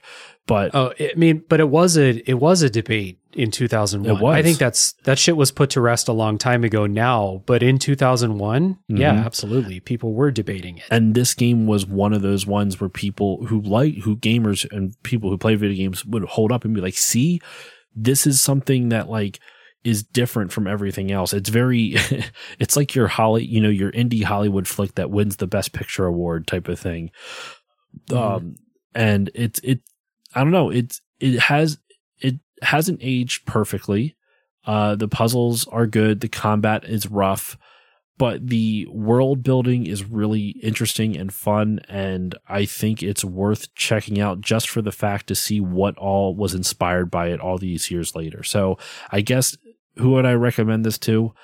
Anyone who has a passing interest in video game history, and just people who like Shadow of the Colossus, people who like kind of more atmospheric storytelling in games. That's who I would recommend it to.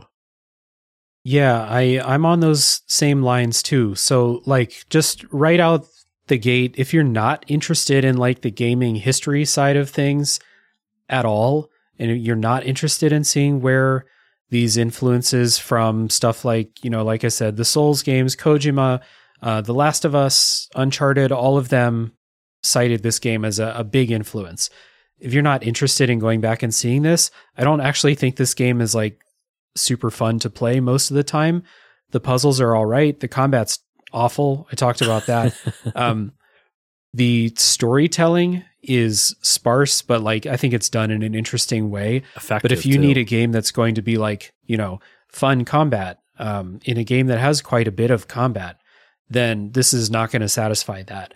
But one of the reasons I wanted to play it was kind of that stop on the history tour. So I would easily recommend it to fans of all those games that took influence from it. Like I said, you want to see where those people took the influence from.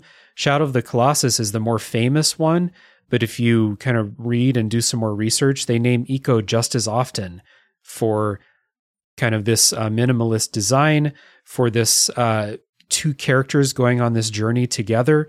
It was something that Neil Druckmann, I think, stated as like a big influence for Joel and Ellie in The Last of Us. So you want to see that, play Ico. And like, I know I said the gameplay is not super fun. It's also, like I said at the beginning, this is faint praise, but it's easy. So like the combat's bad, I think, but it's easy. So at least like if you're not having fun with the combat, you'll get through it.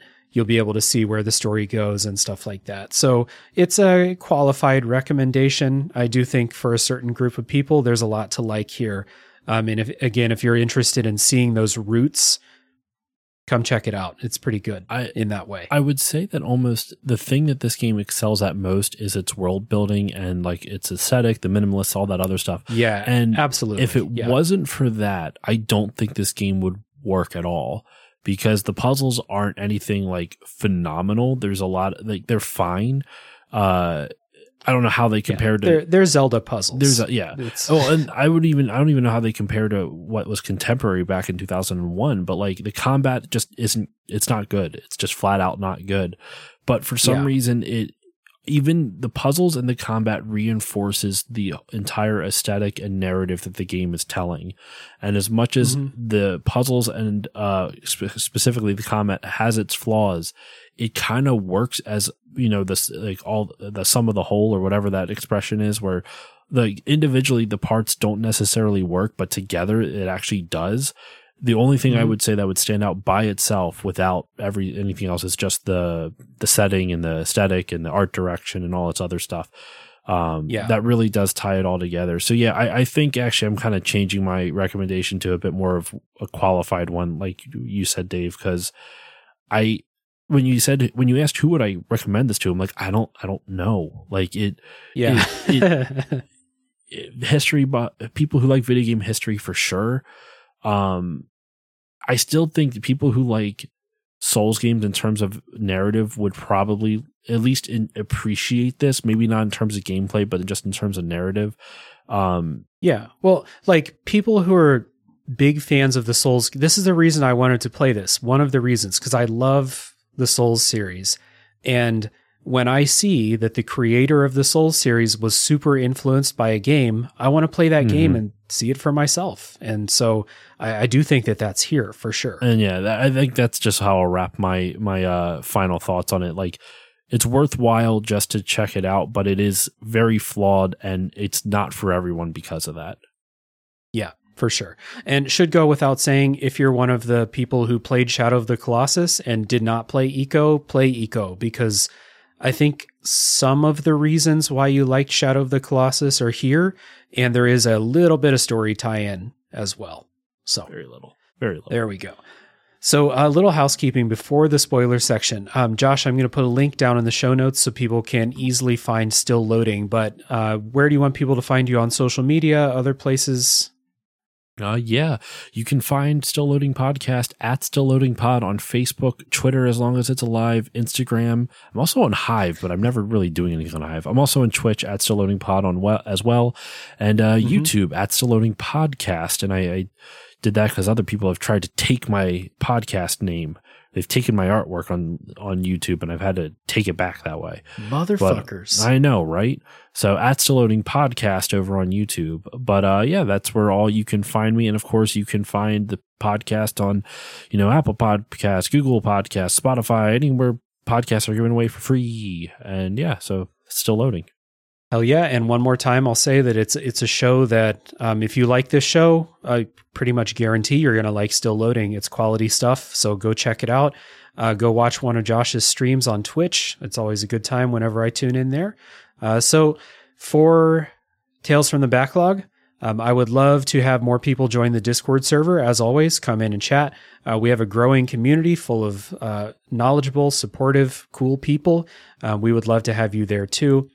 If you would like to support monetarily, patreon.com/realdavejackson is the place to go. Like I said, Eco was the winner of a Patreon vote. If you would like to vote for other games to come up on the show, that is a good place to do that. And as always, ratings and reviews, super helpful for podcasts. And I have another show doing top 3 lists. That show is called A Top 3 Podcast. So Josh and I are going to take a break. When we come back, it's spoiler time for Eco.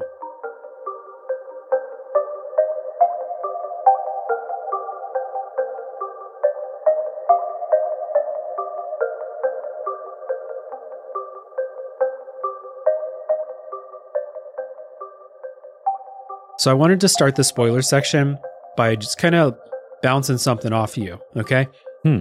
At the beginning, right when you first get out of the sarcophagus, the first time you see Yorda, she's in this shadow form, and the shades come in and they actually grab you and pull you into a portal.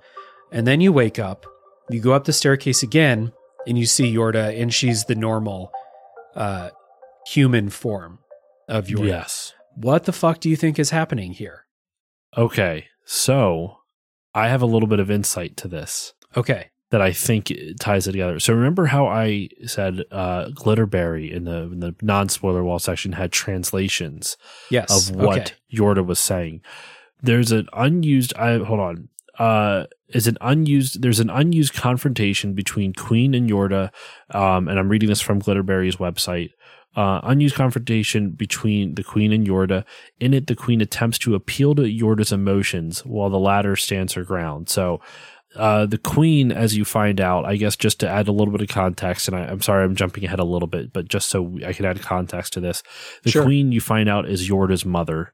Yeah. And you don't really know what their relationship is. Obviously, you find out at the end why the Queen has her daughter imprisoned, but we'll get to that in a second. But one of the things that Yorda says in this conversation with the Queen is, her mom says, "You cannot live outside these walls." And she goes, "I know that." And she goes, "Then why aren't you here by my side?" And Yorda responds, "I'm not coming back. You've got it all wrong, Mother. I'm going to live the way I want to, even if I have to pay for it with my life. It's far better than surviving on the sacrifices of an innocent people." Mm-hmm. So whatever is going on there with whatever magic they have going on behind the scenes, Yorda very clearly feasts upon the children that are like the children with horns that are sacrificed. Yeah. And that's so when you escape and she realizes that she can't, like, you're different, like she can see you. You're not just this faceless person inside a stone coffin, which she wouldn't have seen you prior, I would assume. That's when she kind of like runs away. Now, what does it have to do with the shadow people like dragging you into their portal? I don't really know. I guess it's like takes you to a different room. I'm not really quite certain. But yeah, so I'm pretty sure that Yorda eats or like survives off by eating in her shadow form the sacrifices that the village sends to them. Yeah.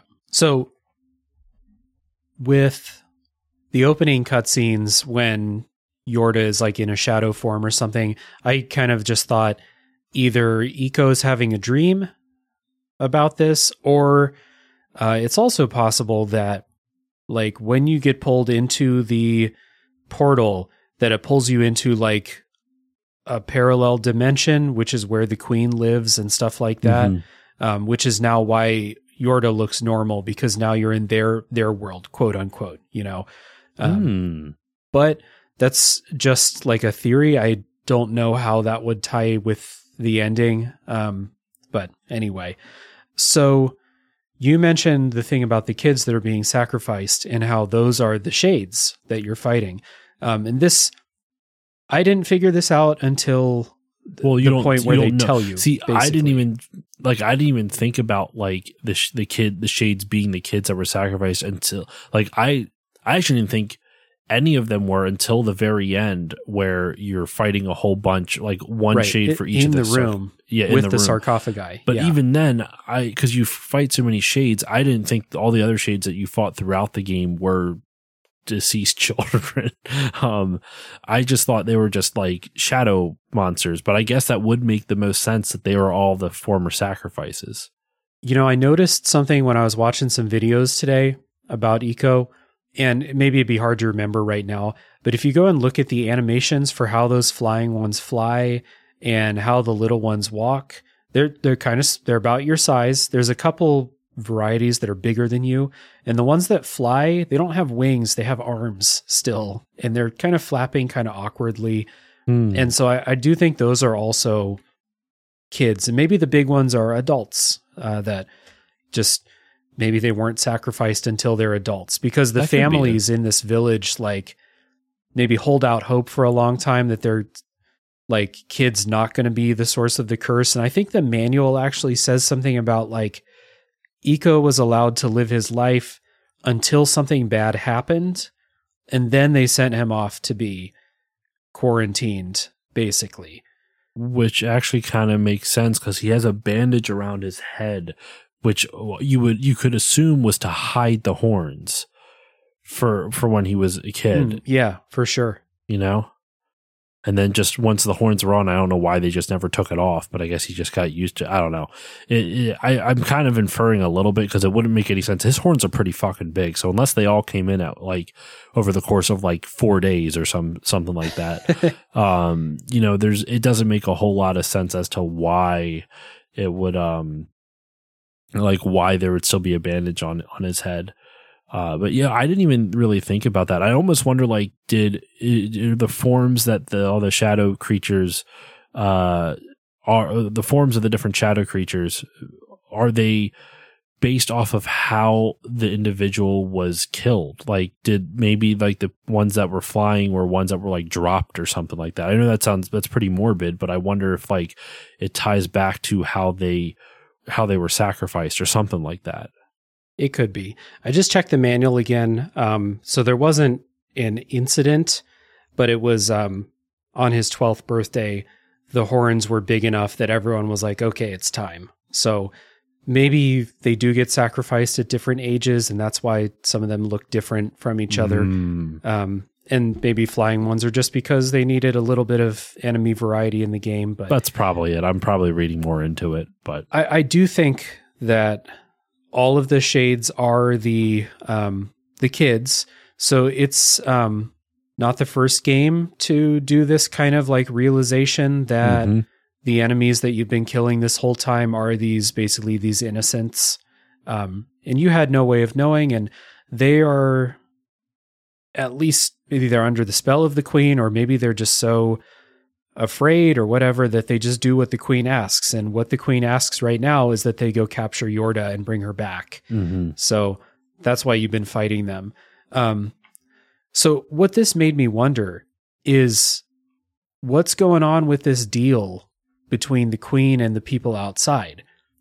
Is it just the people outside bring their cursed children to get rid of them? The queen accepts them so that she can harvest their souls to stay alive, or whatever the fuck they're doing with them. Is there something more to it than that?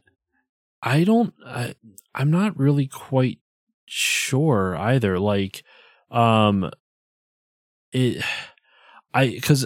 way I kind of interpret it is because is it purely sacrificial for that, or is it just like almost circumstantial where like this is just where we go to sacrifice people, and there just happens to be this queen that lives there, and they don't know what's going on after they leave them in there? They're just like, who knows? Who knows? Which, by the way, if my kind of like half theory about there being like these parallel worlds, one of them is the world inhabited by the queen, then maybe they would just go seal them up and leave them there because they think this place is abandoned, when in reality it's not.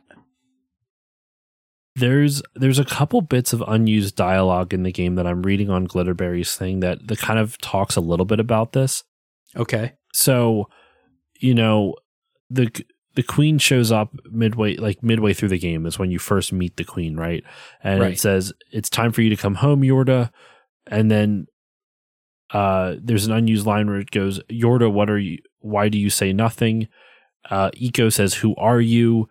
And then the queen starts going, this is the line I remember. "So you're the one who's been leading my little Yorda around. And do you have any idea who she is?" Blah, blah, blah. "She's my beloved daughter."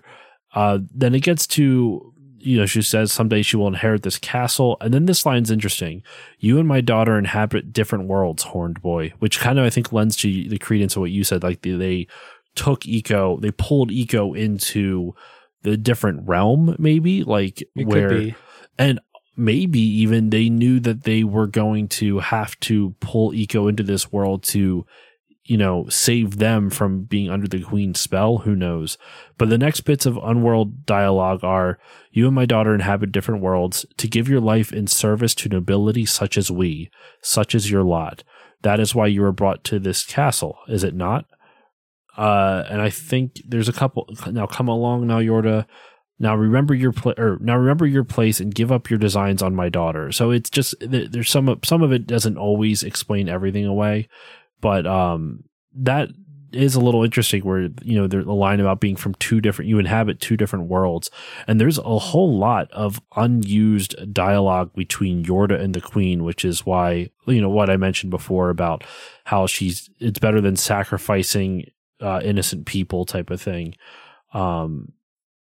Yeah, I almost wonder if it would make more sense if the village knows about it. Like I was trying to sift through some of this dialogue to see if any of it could be told or any of it is there, but I genuinely don't know what the queen's purpose is except just to exist and be evil.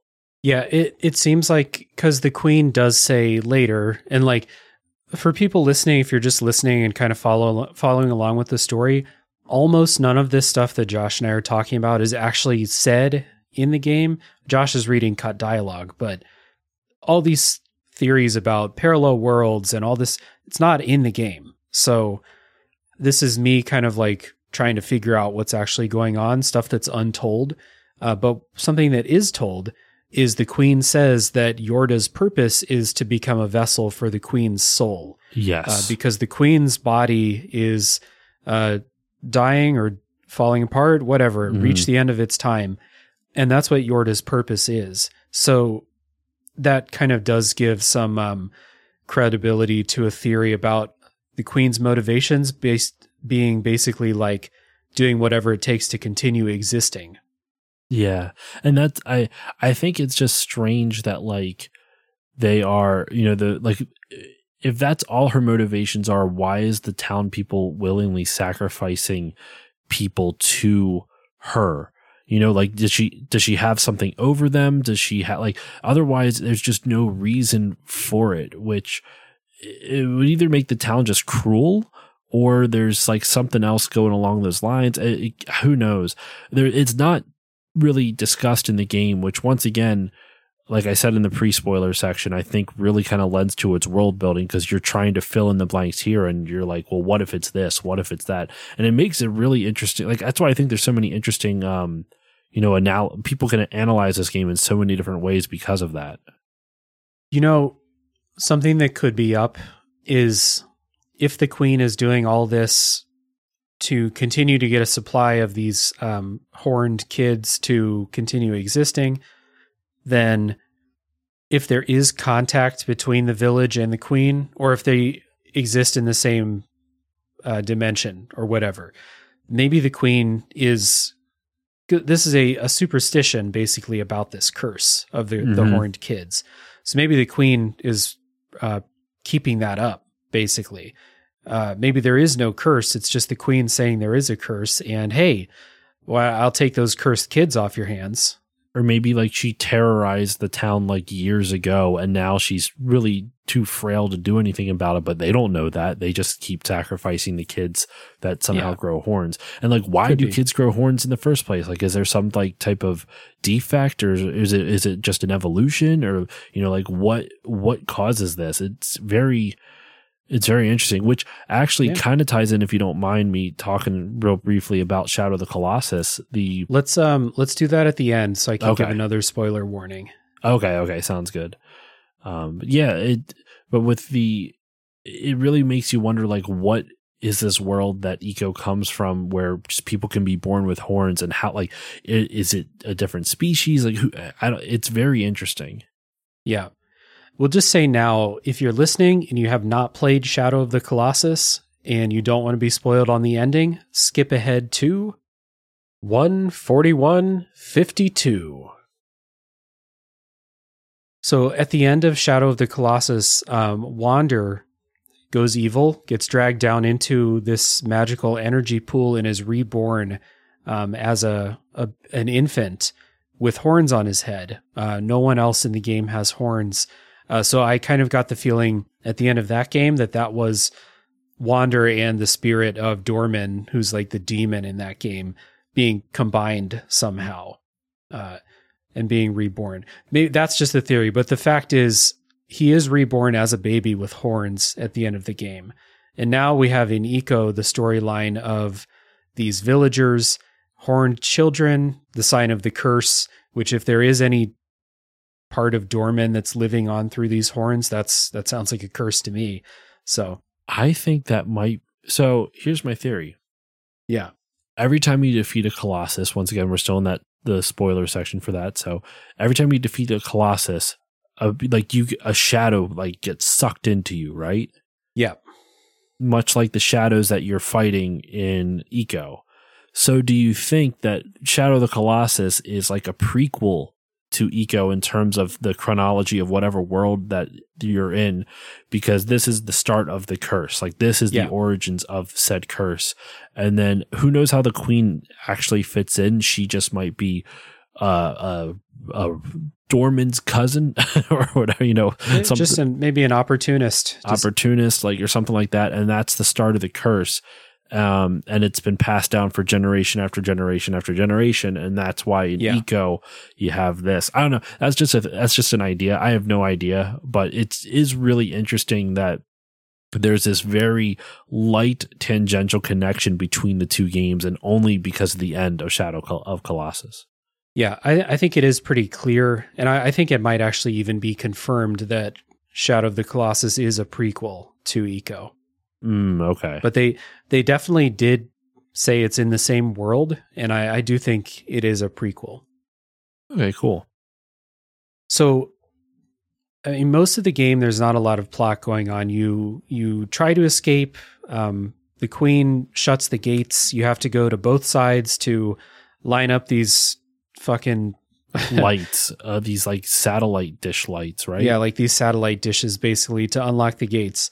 What happens is you open up the gates and you try to escape, but the queen appears again, and the bridge starts to collapse. And one thing that I think was cool in this moment is throughout the whole game, you've been running and jumping across gaps, and then Yorda is jumping and she just can't jump far enough, and you have to catch her every time. Bring her back. Every time. This time, though, the bridge collapses and you fall, and Yorda catches you and tries her best to pull you back up. But it's not enough. And Eco falls down. Yorda is captured. She gets petrified. And you go through this not very long, but like substantial section where it's just you by yourself. And it feels really lonely. I don't know if you noticed this, Josh, but the part where you're just by yourself, there's no combat at all. Mm-hmm. Nothing attacks you because they don't care. They got Yorda. And then you kind of work your way back up. Suddenly you're in the cave with the water from the beginning cutscene. You go to that same door they opened in that cutscene, and you find yourself back in that room with all the sarcophagi. You have to fight all of the shades. The only way to progress is to kill all of them. But again, I don't know if you noticed, you probably did, they're not hostile to you in here. They just kind of fly around and they actually run away from you. Oh, I didn't notice that. I was so paranoid. I was running around like a chicken with its head cut off. I was paranoid. Like, oh my God, they're coming to get me. There's so many of them. No, they're not hostile. They run from you. It's actually almost more annoying than the regular ones because they're running away and you just your combat moveset is so limited that I resorted to this because like you said, they'll dodge. The flying ones will fly up above you. So I resorted to run full speed and swing while running. And sometimes jump swinging helps too. Yeah. But yeah, they're not hostile to you there. And I think it's because mission accomplished. They don't really care about you anymore. I could see that.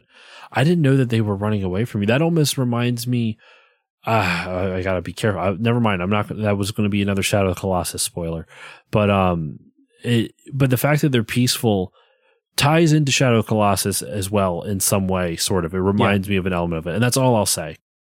So you go through this thing, you kill a lot of them. There's dozens of them that you have to kill in this encounter, and you should be making the connection again that these are the sacrificed kids. Yep. Because I think after you kill one, its sarcophagus lights up. There's some visual indicator. It does. They all start lighting up as you take them out one by one. Yeah. So it about as point blank as this game will ever be, just telling you these are connected to the sarcophagi. So you do that, but Yorda's petrified here. And after you kill all of them, Yorda is still petrified. And I forgot to say, you find this badass lightning sword before that. Yeah. And so the one saving grace here is that the shadows die in one hit. When you can catch up to them, they die in one hit. There is a cool thing that you can get in New Game Plus that if in the waterfall, and I didn't know this until after I did research for this episode, you can find this mace that you can pick up. Instead of a sword, you can get a mace. And if you find that in the waterfall area, when you play New Game Plus, you get basically this light sword / lightsaber that basically the one that you get at the end of the game, but it's significantly earlier. So you can just one shot everything, which is kind of cool. There's not a lot of New Game Plus stuff in this game. Like I mentioned before, you can read all the subtitles now for the runic language you couldn't read before, but you also have the ability, if you got the mace on your first playthrough, to get a badass lightning lightsaber sword. Interesting. That'll be more fun than hitting them all with a stick, that's for sure. Oh my God. The fact, I mean, once you do get a sword midway through the game, which we didn't really mention, and that does make it a little bit easier. A lot. But it still doesn't affect much. Anyway, that's from the previous section. Yeah. So right after this room, you go into the queen's chambers and you confront the queen with your kind of badass sword. And the queen kind of tells you that, she tells you about Yorda's destiny to be a vessel for the queen's soul, kind of this dark corrupted soul needs a pure vessel to inhabit, something like that. And then the only boss fight in the entire game is when you fight the queen. And it's a pretty easy puzzle boss fight. You can either hide behind the statues that are in there because she does this petrifying gaze attack. Your sword will block it too, but after you hit her barrier with the sword flies away. So then you have to hide behind the statues if you can't run and grab the sword right away. It's a very easy boss fight. Did you know you could move the statues? Oh, yeah. Okay. Apparently, I was reading... I knew it too. I figured that out, but I was reading some like I said, literally doing research right before we hit record, and it's did you know you can strategies for the final boss fight? You can move the statues to help defeat the boss, and I'm did people not know this? I thought it was pretty obvious. There's handles on the side of it, and you've pulled stuff with handles before in the game, so I think it's pretty straightforward. It's one of those minimalist design. They chose to put two big statues with handles in the room. Yeah. Of course you can interact and do something with them, but it's an easy fight. You stab the queen through the heart. As she's dying, she says that Yorda will not survive. and there's an explosion. It knocks you out. It breaks your horns off of your head, so Iko's bleeding all over the place. I believe you broke one horn prior to the fight, and you break the other horn after, or something like that. You fly off and hit the wall. Yeah, and it breaks your horn off, or something like that. It's pretty bloody too, which surprised me. I was surprised how much blood came out of. I mean, it makes sense, but like considering the game wasn't like rated teen, even that's a lot of blood. It was, yeah, a shocking amount. In the sarcophagus room, there's a bunch of lightning energy that kind of zaps Yorda back to life, but she is back to being this shadow form. So here's my theory, the other end of my shadow world theory. Mm-hmm. When the queen dies, her world dies as well. So now you're back in the real world with Yorda being in this shadow form because she's not of your world. Now, I can't explain what happens a little bit later with that, but that's just, continuing my theory here. But now it's Yorda's turn. Because Iko's unconscious, she goes in, she picks Iko up, and she carries him down to the boat, puts him in the boat, and pushes him off to safety. And you get this like really awesome moment, first of all, where it's Yorda's turn to take care of Iko, because he's been taking care of her the whole game. Mm-hmm. Now she takes care of him. She saves his life.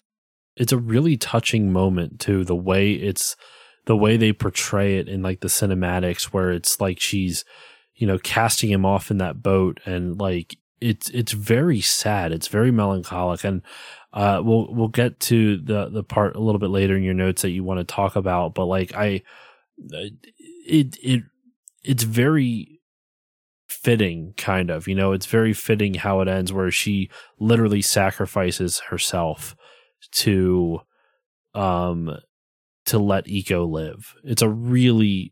I think it's a powerful ending, considering like the relationship those two built, and it even alludes to what Yorda said in the unused dialogue, where she's willing to die as long as she doesn't have to be her mom's vessel anymore. Yeah, and so it's a sacrifice. You use the word sacrifice, and I agree, because as this is playing out, as she's pushing the boat out into the water, saving Iko, the castle's collapsing. And not only does it collapse, it sinks into the sea in the cutscene there. So it was definitely like a sacrifice. She knows that she's not going to make it out of this. And the whole castle, like you said, the castle is sinking in the sea, but like the visual shot of like I think it's like the camera is on the boat or whatever, and you just see like the bow of the boat with maybe a bit of Iko, and then you just see Yorda off in the distance, and rocks are just crumbling down, or like falling from huge distances, split waves going everywhere. It's a very powerful end cinematic to the game. And I will just say that I wish that it ended there, because I think that the thing that came after it takes a lot of that impact away. So after the credits, there's another scene where Iko wakes up on the beach. First of all, you know that Iko was unconscious and pushed out into a boat. Mm-hmm. Then the credits roll. You don't know that he survived it. So it's this huge, ambiguous ending, if that was the ending. The actual ending is that after the credits, Iko wakes up on the beach. It's a really beautiful beach, big contrast from the castle and all that stuff. He runs down, like the game, just like always, doesn't tell you where to go. You just kind of have to like run for a while, and then you'll see a body on the beach. You run over, and it's Yorda. She's not in the shadow form. She doesn't look like the kind of human version from the castle. She looks like a real person now, because her human version in the castle was still like this very bright kind of, I don't want to say like ethereal kind of presence. Almost angelic. Yeah. She looks like a real person now, laying unconscious, but her finger twitches. She wakes up and she asks something to Iko. It's in the other language, so we can't understand it. And then that's the end. I did see in the unused, not in the translation, they did translate that. And apparently it's really not like anything great. Like, so the last thing that Yorda says to Iko at the boat scene is goodbye in her language. Right. During the beach scene, apparently like it's supposed to be yes. It's just yes, like question mark. Like she wakes up and goes yes, which I don't know. It's very, if that's really the case, if that's what was said, that's very odd. That's a very odd choice to like, because especially if the whole thing is why is she there? Why are you there without the boat? Oh no, I think you do see the boat on the edge. Do you see the boat at the beach? I don't remember, but it could, this is translated from one language to another language now. And so, I mean, just thinking like in Korean, like I speak Korean, the way that you would answer if someone calls your name is by saying yes, basically. Mm-hmm. So it could just be a translation. And this is also like one of the benefits of having made up languages in games, because if your writing is odd, no one knows. Yeah. So, but it could be a combination of those things.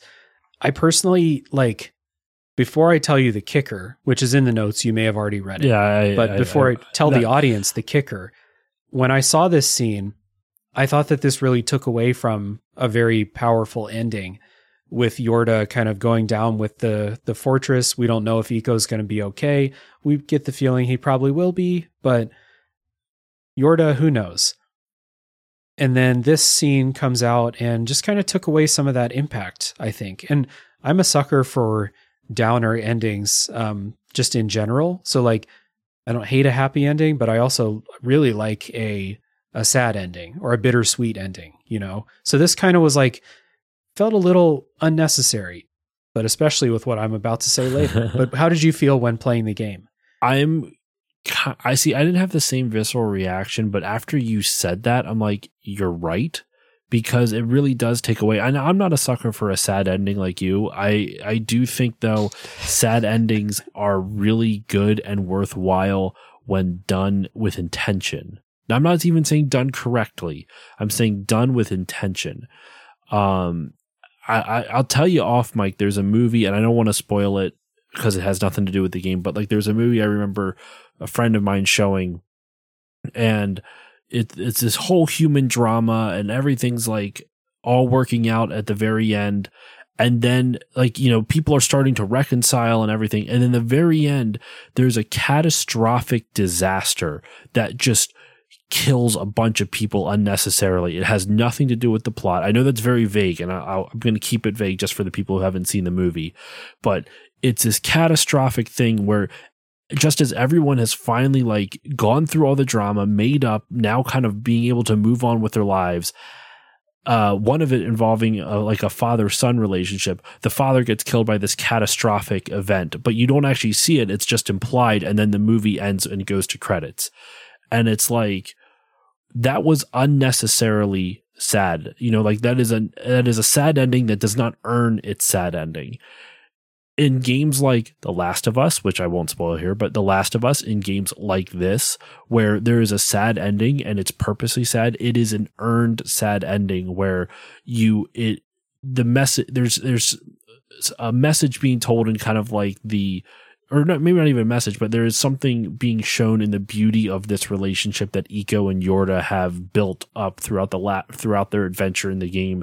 And as Iko saved her from a life of just essentially servitude to her mother, even though she was going to die, she would rather go out on her own terms and save Iko than stay being trapped. Her mother, essentially a ward for her mother's body or whatever, or her mother's soul. And like, this is a very earned sad ending that I do think gets taken. A lot of the punch gets taken out by the end cutscene of just exploring on the beach. There is, this is not the thing that you wrote in the notes, so I promise I'm not spoiling that. I'll let you drop that for the listeners. But, there in the New Game Plus, if you play through it again, there is a tiny, tiny, tiny difference between the two. Okay. And it doesn't fucking change a thing. Exploring the beach, you can find watermelon on the side. and you can pick up the watermelon and bring it over to Yorda when you discover her, and you can both share watermelon. And the thing is, when you watch the scene of it, though, it's just Iko eating watermelon and Yorda bizarrely just watching him eat watermelon. I don't think it does anything to enhance the ending by any stretch, like the post-credit scene. If they're going for this, we had this ambiguous ending and then it's a happy ending after the credits, then what's more joyful than some watermelon after a hard-earned victory? With a friend. Watermelon with a friend on a beach. Some watermelon on the beach with a friend. Yeah. Now, the kicker is that I was reading some stuff today, and it turns out that Ueda has said that this scene on the beach is a dream that Iko had. Which, number one, if it's not in the game, you saying that it's a dream, like I still feel the same way about what I saw in the game. Yeah. Right? 100%. And number two, if it is a dream, it's like kind of just similar to the ending, I guess. Like maybe this is a dream that Iko is having as he's like floating out in the boat in the middle of the sea or something like that. Or maybe he's washed up on the beach and he's hallucinating or something. Not really sure, but it's just feels odd to say that this is a dream. Not that dreams don't mean anything, but like we had such a really concrete and impactful ending again, and now we're just going to put a dream at the end of it, and it's still ambiguous. Still don't know what to think. I just like I don't really like it as much. I'm with you 100%. And I think the only thing, I don't think it would have been good, mind you, so I'm not even saying that. The only thing I think that could have in any way, shape, or form redeemed it.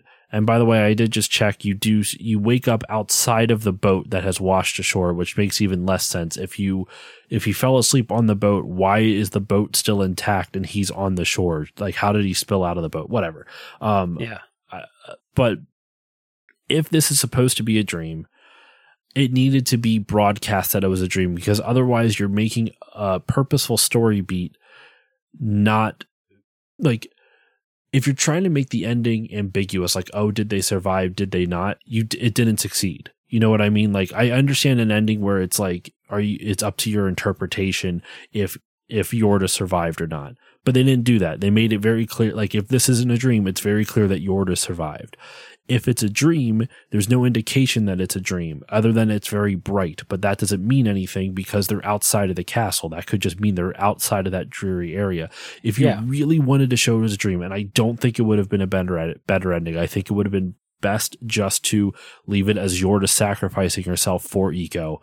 But if you really wanted it to be a dream, maybe show like a top-down shot of like Iko passed out in a boat, and then it fades to white, and then it's the dream sequence. And then when you go talk to Yorda and she wakes up, then it fades back to what is actually happening and still him on the boat, and you see in the background the rocks tumbling down. So that way it's kind of like a little bit bittersweet in the sense that he's dreaming of an experience with the friend he just made, and he's never going to get that because she sacrificed herself for him. But I still don't think that would have been as good. It would have been an unnecessary scene to add when the point was already made with her sacrificing him or sacrificing herself. Yeah. So if it's a dream, it just feels a bit unnecessary. And I think you're right.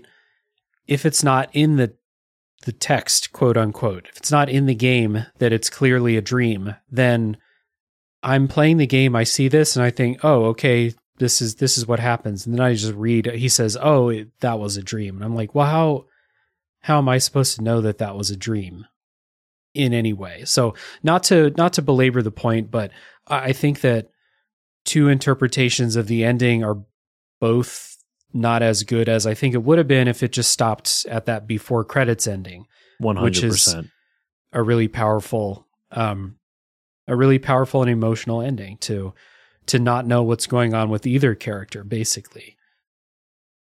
So that is Iko. And Josh, this has been awesome. The story, for as kind of sparsely told and minimalistic as it is, I think we had a lot of meat on the bone to talk about with theorizing. And one of the cool things about these stories is if it connects with you in any way, you can connect those dots in your head and come up with some cool shit. I think that both of us did here. I'm real happy with this conversation. So thanks again for coming on, man. Dude, thank you so much for inviting me back on. I love your show, and every time I see a new episode come out, I'm like, man, I want to do that show again. So I'm really happy that you invited me back on. Thank you. Yeah, man. You will continue to keep getting the invite. It's always a pleasure. So people listening, thank you very much for sticking it out till the end. We appreciate you. If you want more of me and Josh, you should go check out On Still Loading. I talked about Final Fantasy IX. I also talked about Spec Ops The Line, 2 episodes that I think we had great conversations on. And then here on Tales from the Backlog, we talked about Chrono Trigger last year. That's also a good episode worth checking out. So thank you, everybody, for listening. One more plug to check out Still Loading Podcast, even if it doesn't involve me. Thank you for listening. Tune in next week for the next game to come out of the backlog.